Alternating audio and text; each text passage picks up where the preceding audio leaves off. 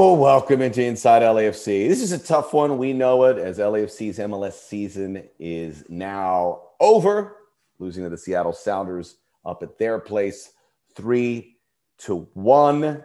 Seattle moves on to the Western Conference semifinals, where they will host FC Dallas. That's neither here nor there. Coming up, I will be joined by Mark Rogandino, who knows his club as well as I do, part of our YouTube TV broadcast team, also part of the ESPN 710 radio pre and post game. And it's tough. I know we all feel it. I know we have that feeling right now where we feel rotten and we've invested a lot of time, and now we've got to find other places to invest some of that. Although we do have a CONCACAF Champions League coming up in December. And as you'll find out in our conversation, there's optimism there because things are poised and placed in a certain way where it could benefit LAFC to have a tournament run. But let's look back to what happened. And I'm not going to deal too much in the tactics and the X's and the O's, so to speak. We'll go a little further into that with Mark. But this was obviously a challenging season. It's snake bit season without the internationals, and then no Danny Musovski. We knew that LAFC had to keep it close to the vest. They had to play a different way than they are accustomed because they didn't have Diego Rossi and Brian Rodriguez. Diego Rossi, the two of them, and Diego Rossi in particular, set the table for what LAFC does. And you just can't replace that because they are pretty unique talents when it comes to that. Seattle is what I wanted to talk about a little because there's a lesson there for LAFC to follow. The Seattle Sounders came into Major League Soccer in 2009, much like LAFC did in 2018. And when they arrived, they weren't an expansion team. They made the playoffs. They made the playoffs every year. They made the playoffs every year since 2009 until 2020. They never made an MLS Cup. They had playoff disappointment. They got knocked out, upset, surprised in the quarterfinals or the semifinals. Never made MLS Cup. And then one year they did. 2016, as a 4 seed in the West, made it to MLS Cup, and they won it. And then they made it back to MLS Cup a year later. And then they made it back 2 years after that in 2019, and they won a second MLS Cup. And the lesson here is Seattle is the gold standard for teams coming in here and probably the best club Major League Soccer has seen based on their body of work. But there is a trajectory that LAFC can follow. 2020 was a real rough season. Seattle had really rough seasons on their way to finally making it to an MLS Cup. But LAFC, you have to be optimistic about the way they have built this. 2019, nothing could go wrong. And we always knew that it would never always be this good. And it wasn't in 2020, but they still were a playoff team, granted in an expanded playoff format. And they still have the ambition, and they still have an incredible support system that this team, much like Seattle, there are so many similarities. And I encourage you to obviously feel disappointed, but be encouraged that this club is doing everything in its power, much like Seattle did, to remain at the top. And I think they'll certainly stay there. And at some point, things will fall into place where LAFC will win an MLS Cup, hopefully sooner than later. We do have the CONCACAF Champions League, and we'll talk about that a little bit with Mark coming up here. We know we missed those players. Carlos Vela, it was always going to be tough for him to be the 2019 Vela, especially without the duo we mentioned around him. Stop-start season. Listening to Bob Bradley speak in his post-game presser, he was happy about the way they responded in certain spots. It's at one point, Seattle was really in a dominant position, and then LAFC still got the penalty. And even till the very end of the game, LAFC were in touch, and they had a shot. They got it to 2-1, and then they allowed that goal by Jordan Mars. It's a really good Seattle team, but LAFC, again, you have to be pleased with the spirit they showed till the very end. Before we bring in Mark to talk more about LAFC, I did want to share something as the news just broke right before I started recording here about Diego Armando Maradona, who we lost here today at the age of 60. It's not a huge surprise because he has dealt with health many times. It is surprising, but it isn't in that sense. And I remember when I worked at Fox Soccer Channel, we had a partner in Torneos y Competencia, which is in Argentina. This was about 20 years ago. And Diego Maradona was calling from his deathbed. He was deathly ill. And people in Argentina were preparing for it. And in Argentina, this is the figure, beloved by so many over generations. And the myth goes on and the stories go on. And he found a way to prop himself up. And it looked like he had more health issues just a few years ago. And he pushed them back. And eventually he was unfortunate to succumb to them. But I will say this, and there's debates about the greatest of all time. And my goodness, Diego Maradona had his flaws. And there's many things he did that, his support of Fidel Castro, who is a Cuban, fills me with anger. But as a football player, I have never seen his like. He had that edge. He was charismatic. He was skillful beyond any other player, but it was that will to win and that passion to win that separated him. The point where he won a World Cup. I hate to say single-handedly, he did have a good team, but it really was him driving him forward, getting to a World Cup final 4 years later, lifting a team like Napoli and becoming a legend in the Neapolitan part of Italy because of what he did. This man was the greatest football player I have ever seen, and I will argue to anyone who tells me it's somebody else. Diego Maradona was a gifted by God to be this great football player, and he was, and he is going to be missed. And I am so honored to say I was able to watch him play. And if you haven't been able to watch him play, go to YouTube, the documentary on HBO, watch what this guy was all about, because it was singular and we'll never see his likes again, because he had the skills of Lionel Messi, but he had the win at all cost skills like a Tiger Woods or a Michael Jordan. He had it all. He had some demons, but he had it all as a player, which to me separate him atop. We'll be right back with much more Inside LAFC as we will bring in the studio host of our YouTube TV coverage, Mark Rogandino, to talk about the LAFC defeat to Seattle and what to look ahead to. Welcome back, Inside LAFC, and we're going to be here throughout as we're going to have good conversations with great guests like we're going to do it today. Mark Rogandino, my TV partner this season. This was a unique year, certainly for what we did, Mark, and I thought it brought us really closer together. We just didn't know. So we're going to talk about the game. We're going to talk about the season, but I know we didn't really flesh that out a bit, but that was really an experience that I will remember fondly, because it felt like we found a way every time during cancellations and postponements and rescheduling of the game. We had a good spirit. We came together, and watching LAFC on a regular basis, whether in victory or defeat, it brought together us all. We had some good +1s, and it filled me with a lot of energy. Wow, that's quite the introduction and quite the welcoming here. That's how I roll.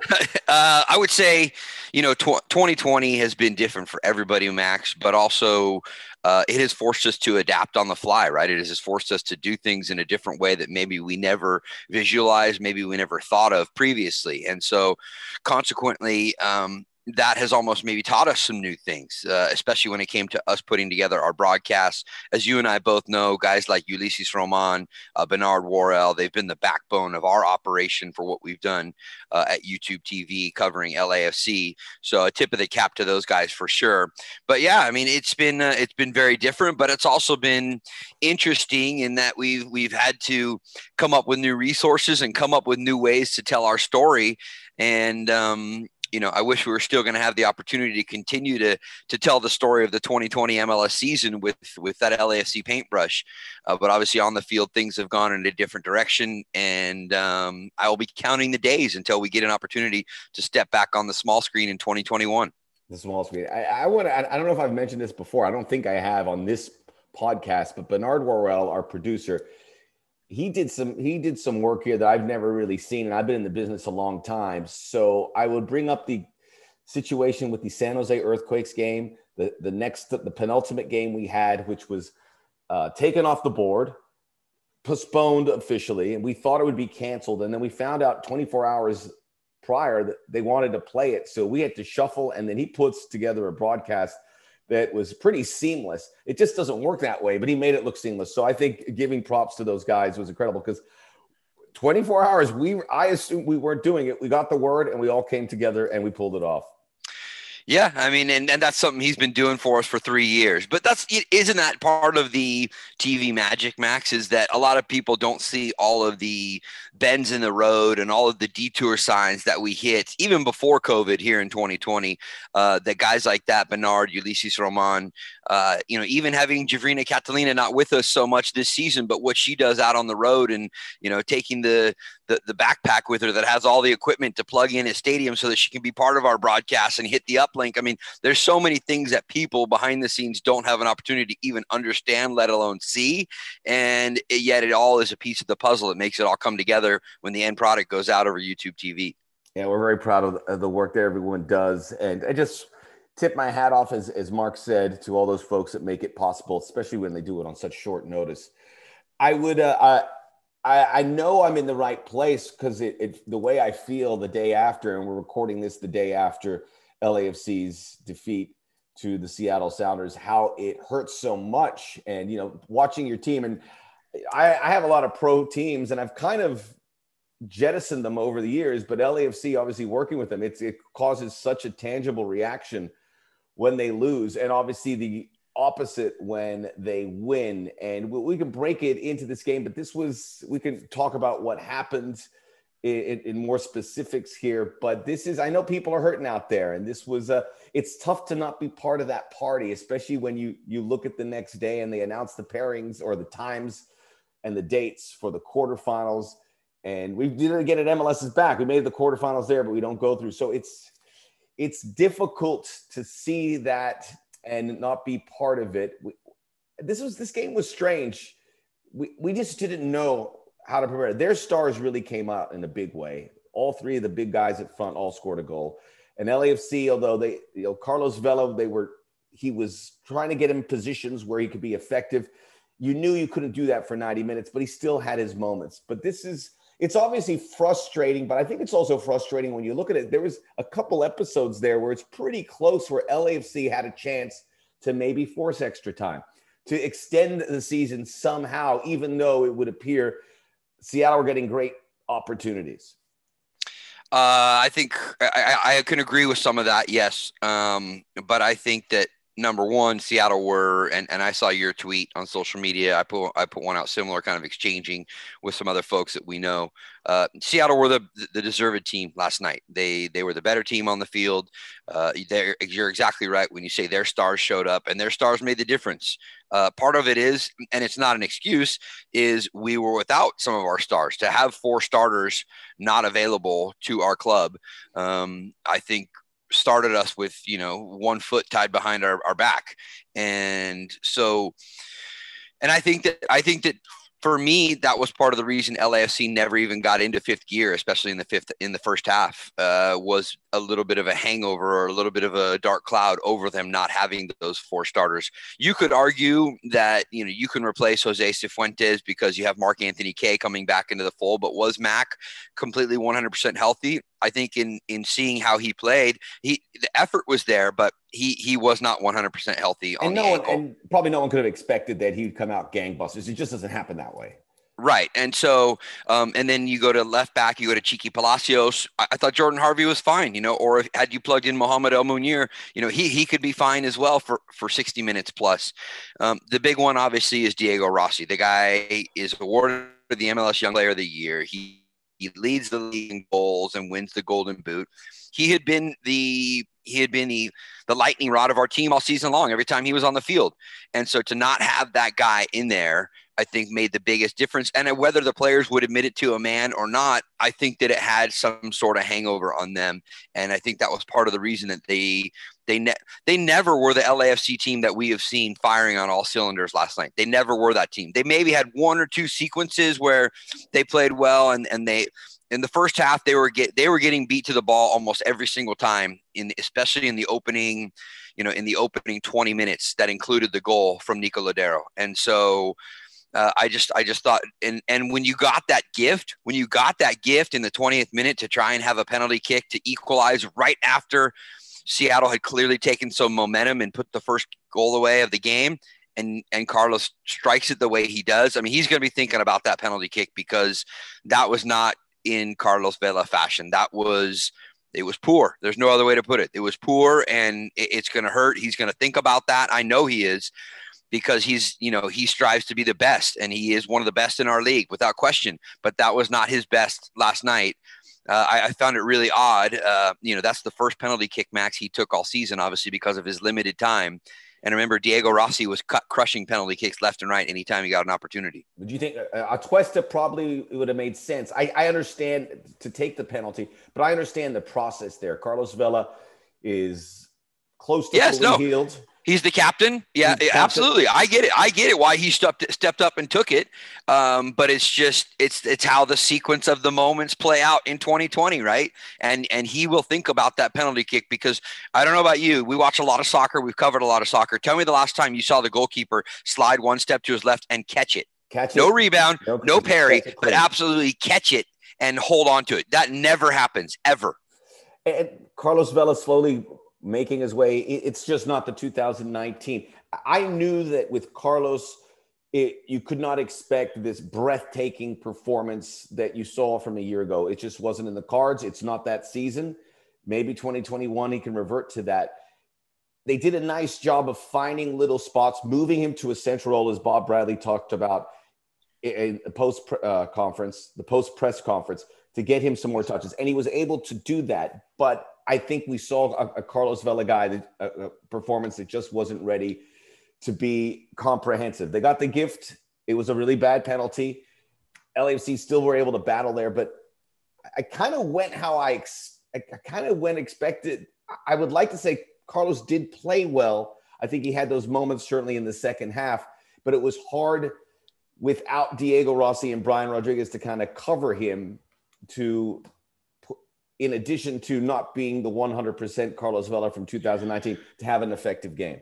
You know what's the thing where you realize the addition of either one of the two would have been fine. Either the addition of a Diego Rodriguez or Brian Rodriguez would have made a huge difference. Diego Rossi and Brian Rodriguez. I know a Diego Rodriguez over in Downey. The difference is that going into this to play really, really well together. And so, and I thought there was going to be limited tape on those two guys, and that would be an advantage for LAFC. But they did not from the get-go, they did not mesh like I was expecting to see them at all. And that was really surprising for me. I mean, they're different players, but in the sense when they play in LAFC's formation, they both play a true number 9, right? They play usually at the tip of the formation. And Carlos Vela, yes, he drifts out wide and then attacks from a wide position. But had you had a Rossi or a Rodriguez in there, you would have taken so much focus to that player attacking from the other wide side that I think it would have opened more up for Vela. It would have opened more up for Bradley Wright Phillips centrally, and we didn't see that at all. Apologize. We lost you for a split second, but we got the gist of what you were saying. And I think when you look at, like, we had both of them, obviously, Brian Rodriguez, and we're not making excuses, but you've pointed out, I think it was a really solid point when you say LAFC can't play the way they're accustomed to playing without those guys. Because with Christian Torres and BWP, when it was looking like it was a game that it was going in that direction, you knew you had to bring somebody who could push a little bit more, and Mahala was the one guy who was available who could do that. But they held back. Taylor Twellman said they played in a bit of a mid-block by necessity because they didn't have these guys. And Diego Rossi sets the press and everyone follows. He pushes all the way there, so when the defenders and the goalkeeper start playing it around, he's on them. And we didn't see that high press because you didn't have a guy with world-class speed and fitness like Diego Rossi. And Brian's right there to him. And I missed them. We certainly missed them both. But without Diego Rossi leading that front with that, the rest wasn't able to fall in place. And it just really reminded me how important he is to this team. And how important he is to any kind of style of play, and how singular he is when I think of players who do what he does, which is 90 minutes nonstop work, run, push, press, and that opens things up for a team. And LAFC had to concede a lot of possession. I think that at one point it was like 61% possession to Seattle, which was unheard of. No, early in the first half, yes. It was 70% possession 70%, to Seattle. And then it came down almost 50-50 by the end of the game. Correct. And LAFC just didn't have the players to do that press, which they usually do when they normally have. And that's why they had Diego Rossi and Brian Rodriguez to be able to apply that. And they didn't have it tonight. They didn't have it last night. Well, and I think when you make the point about Rossi being all the way high up top and then the other guys following in who would have thought that we'd be talking about Rossi and how he starts things defensively for LAFC, but you're exactly right, because he has the pace, he has the speed to be able to cover spaces, and then LAFC can try and have guys behind him to try and pinch teams into corners, right? Because that's how Bob Bradley wants them to win the ball back closer to the other team's goal, so you don't have as far to travel. But I will say this, Max, going one line behind those guys when you talk about the midfield, and this is where I thought the game would be won or lost, was whoever's midfield dictated the tempo, dictate the terms better in this game. That was the team that was going to win. So we had Latif, Atuesta, and Mark-Anthony Kaye in there as our three, quote unquote midfield positions. Obviously it's the defenders filling in gaps and also coming to help out in the midfield that make the big difference. But those three needed to have, without Rossi and Rodriguez, those three needed to have almost perfect games. And that was not the case. It wasn't as clean as it could have been.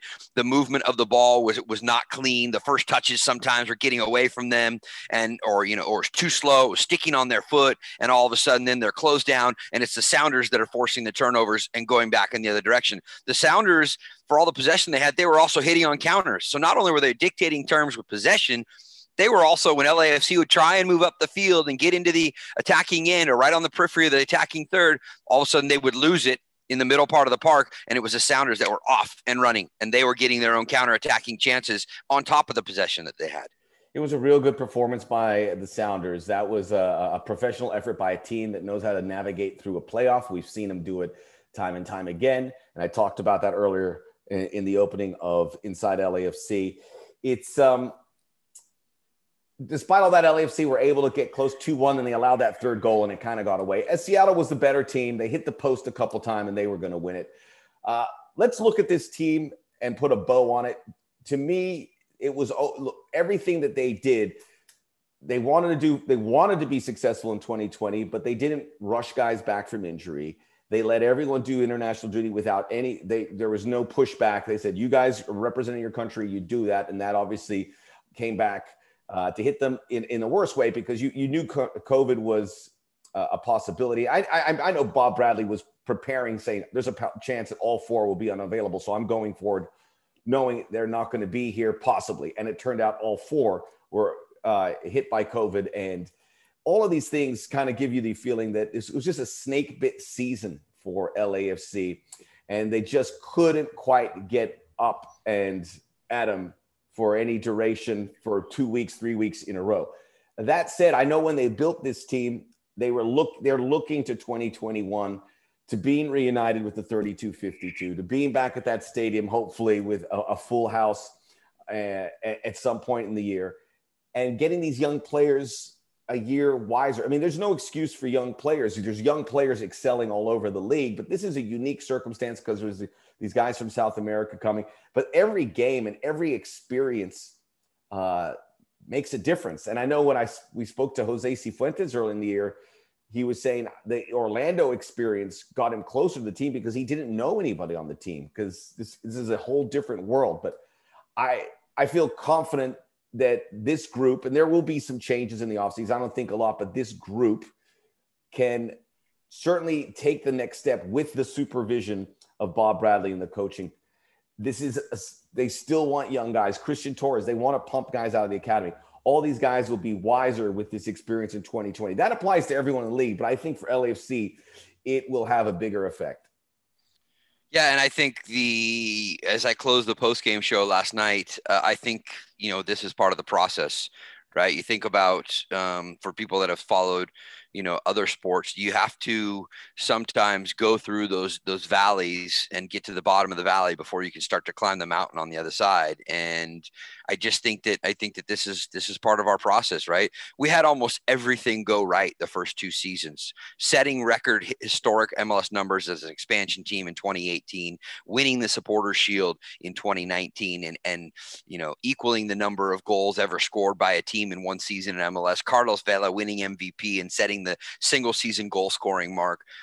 And so 2020 was a shot on the chin and a little bit of humble pie, if is how I look at it.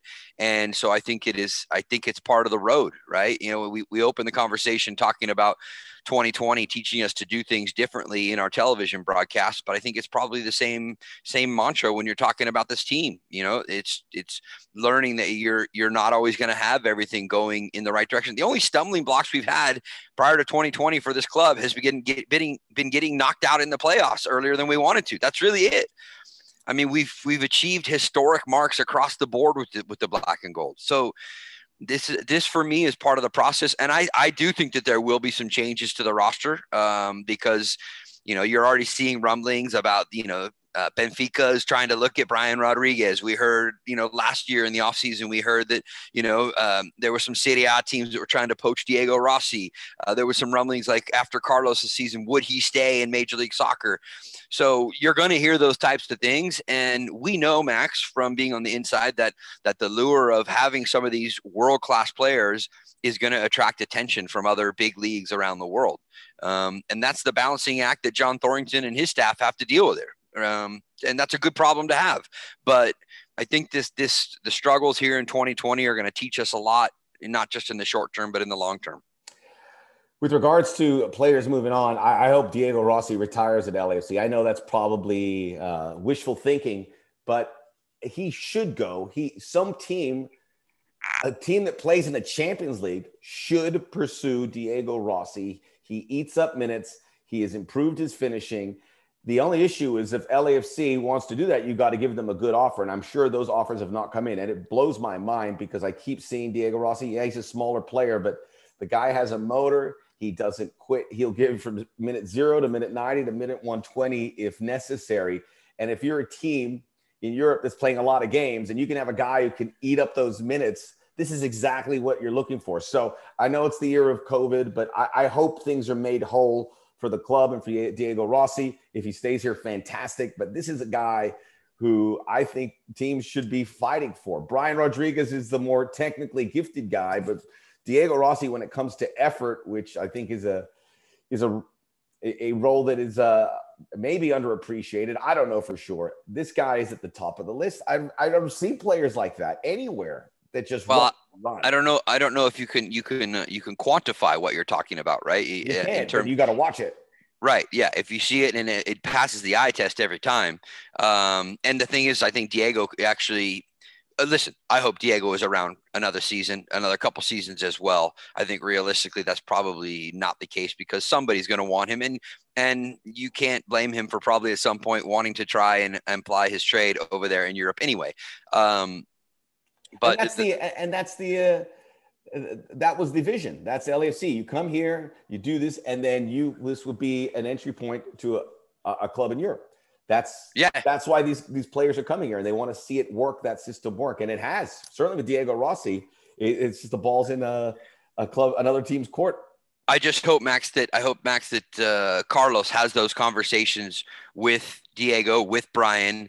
Atuesta could probably be included in that bunch as well. That we have unfinished business here, and those offers will still be there if you take another year, another 2 years here with the club and help them win some silverware.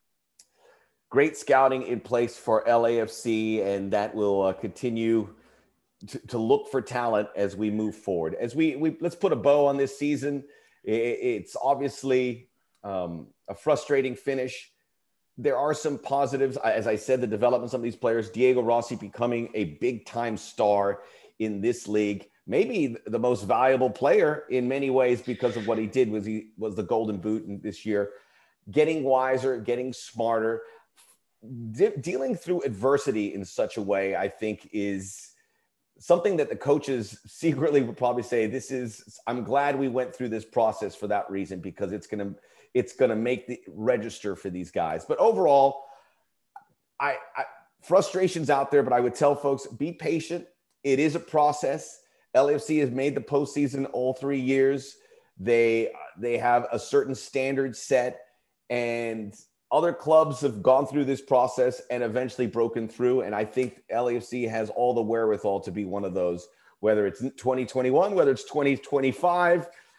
Sometimes it takes a little longer than you would like, but I think the signs are there in place with what we have, because a lot of clubs don't have that in Major League Soccer. So I am always optimistic about LAFC in the future. Yeah, I agree with you. It's easy to support your club when you're winning, and when you are, knocking teams down by a 4-0 score line, a 3-1 score line.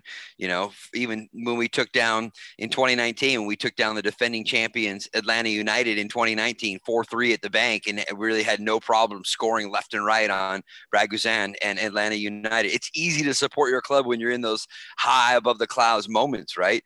It's when you're in moments like this, the day after you're getting knocked out of the MLS Cup playoffs. And we should tell people right now, as we record this, you and I are both rocking our LAFC hats the day after, of course. And that's when we all stick together. That's when we look forward to seeing the 32-52 again. That's when we look forward to getting back to the bank and watching the black and gold do exactly what they do best. And that's play great soccer, beautiful soccer on the field. Keep representing. And the good part is, now as a fan, you could say you've been through all kinds of experiences, and that makes you a fan. That toughens up your skin to where you're like, oh, I know, I've been there. I was there from the beginning, and I was there when we were in 2019, and I was there when we struggled in 2020.